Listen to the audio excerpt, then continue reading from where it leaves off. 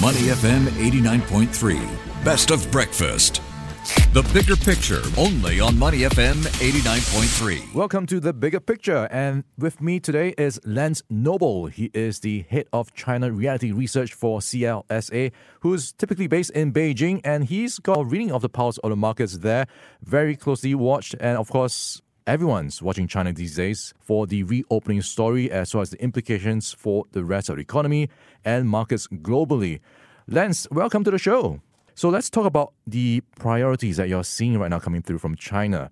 Where is it going to be focused on in the coming year, especially coming out of the MPC, where I've got a few messages? Well, this year's government work report puts a big focus on stability, and we also see more flexibility in the goals. And the way I would read that is more focus on avoiding the downside risks, less focus on pursuing upside opportunity, because there's a lot of language on the challenges the country faces. So, no reason to think they would stimulate beyond the need to get to 5 or around 5% growth this year. Yeah, so that 5% growth target quite talked about because it kind of undershot expectations.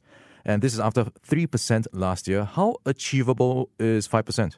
Well, we still need more detail in terms of how they're going to support consumption, how they're going to support job creation, and how they're going to support the private sector. Of course, we have a new government coming in this year, and the government work report was written by the outgoing team. So it may take a couple more months, maybe even 3-4 months, before we get a lot more detail on how that's going to work in practice, to be honest. Okay, so let's lay out the landscape. What are you looking out for in terms of parts that will be pivotal to China's growth story? I imagine domestic consumption is going to be a big factor. Is there enough momentum happening there? Well, as you know, we've seen the near-term benefit to luxury, to travel, to catering, and certainly at the high end with the wealthier consumers doing well.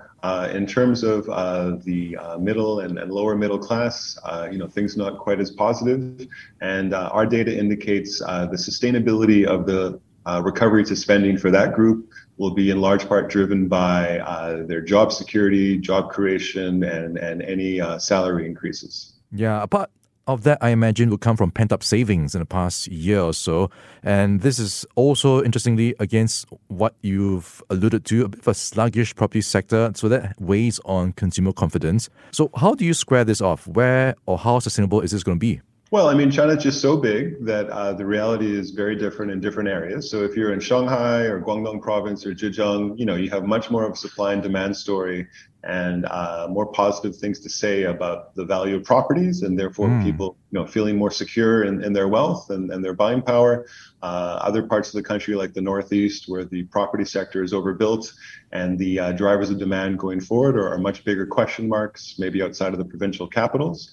So really ranging by region. But certainly the authorities have made it clear that there's no plans for big support for the property sector to reinflate it or to have it drive the growth story this year. Why not? Why don't you think they came through more strongly for a property sector? Well, I mean, they put all these efforts into trying to move the growth model away from it. And from the Chinese authorities' perspective, too much money going into that sector potentially takes away capital going into semiconductors, into AI, into quantum, into intelligent manufacturing, all these areas where they see the opportunity to upgrade the economy, in particular as political tensions with the U.S. continue. So is that a signal to take away? Avoid property right now. If you're a foreign investor, go into tech. Well, what I would say is property developers with a big footprint in Guangdong and Shanghai and Zhejiang and Jiangsu absolutely can still see opportunities, and then perhaps also in some of the regional provincial capitals. But property developers who are dependent on the Northeast or other parts of the interior of the country, definitely a lot harder to see the positive growth story. Yeah, coming out of the National People's Congress, I'm just wondering, there is that tone coming through that they are prioritizing certain things, and one of them is independence on technology, and that means ramping up certain sectors, for example, AI possibly, and also there's been some talk about protection of IP rights and also supply chain resilience. How will that play out in terms of jobs creation for China? Absolutely. They've been talking about self-sufficiency and moving up value chains and reducing reliance, in particular on the U.S. And its core allies for, let's say, 8-9 years. And this initiative continues to move forward and more resources continue to go into it. Absolutely. That will remain a clear priority. And any business with a strong story to tell about how they can contribute to that initiative, should be able to find different sources of government funding, because that's just so clearly the priority. The extent to which this works, of course, is a big question. We have this extremely interdependent global economy. The US and China are something like 40% of the total global economy, and will be interacting with each other in all sorts of ways.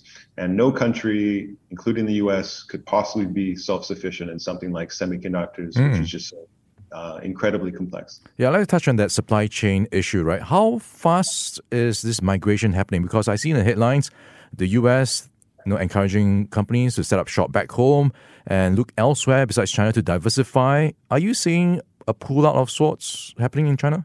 Well, from 2018 to 2021, China's share of U.S. imports of manufactured goods fell by 4 points, and the key benefit went to Vietnam and then to a lesser extent Thailand and Malaysia. But at the same time, the value added from China in Vietnamese exports to the U.S. went up a lot. And the Chinese value add in China's imports from Vietnam and Thailand and Malaysia as well, I believe, also went up. So things rearrange, but China is still very important to these supply chains. Absolutely, we see migration continuing. The European Chamber of Commerce in Vietnam in January just reported 41% of members have moved or are moving some of their production from China to the country. That story is ongoing. But as you know, supply chain migration out of China, that's been going on for 15 years, in the past in things like textiles and shoes, and now in areas further up the value chain as well. All right, we are in conversation with Lance Noble. He is the head of China Reality Research for CLSA. Lance, let's switch tracks to the tech sector right now. Now, in the West, we've seen layoffs, headlines around layoffs. In China, how is it looking? Is there a change in tone or favor, perhaps, after years of crackdowns? The only statement in the government work report on the internet platforms is basically the same. So supporting their healthy development. And my take would be they want to see them do more to support the operations of SME manufacturers with services and things like that. They don't want them to just focus on, selling vegetables and apples and, plastic toys and that sort of thing. Google and Amazon are helping to create the technologies of the future, and China wants to see its tech platforms do the same. And absolutely, there will be more guidance to that effect. But in terms of the limited comments on the sector, I would say minimal news is good news in terms of the low likelihood that there'll be big regulatory moves, in particular because the focus is now on employment and supporting growth. Yeah, I remember last year we were just wondering what's next, who's next when it comes to the crackdown. Now let's talk about something else, which is travel. I think a lot of people are excited this year, especially to get back out there. How's it looking like in China? Is there going to be a huge pent-up demand that will spill over to the regional economies? Well, we just collected some data on this, and 21% of our panel of 1,600 consumers do plan to travel internationally this year, with Southeast Asia the leading destination, Europe and Japan following. However, I expect, and our data indicates, it'll likely take until 2025 to get back to 2019 levels. The lead body in China that does research in this area thinks that this year it'll reach 32% of 2019 levels, although I do think there'll be, definitely big incremental moves around the May holiday. Okay, 2025 before it gets back to 2019 levels. So some ways to go. We've been chatting with Lance Noble. He's the head of China Reality Research for CLSA, helping us to paint the landscape for what's happening in China this year and onwards. Thank you so much for your time today, Lance. Thank you, Ryan. It's been a pleasure. Before acting on the information on Money FM, please consider if it's suitable for your own investment objectives, financial situation, and risk tolerance. To listen to more great interviews, download our podcasts at moneyfm893.sg or download our audio app. That's AWEDIO. Available on Google Play or the App Store.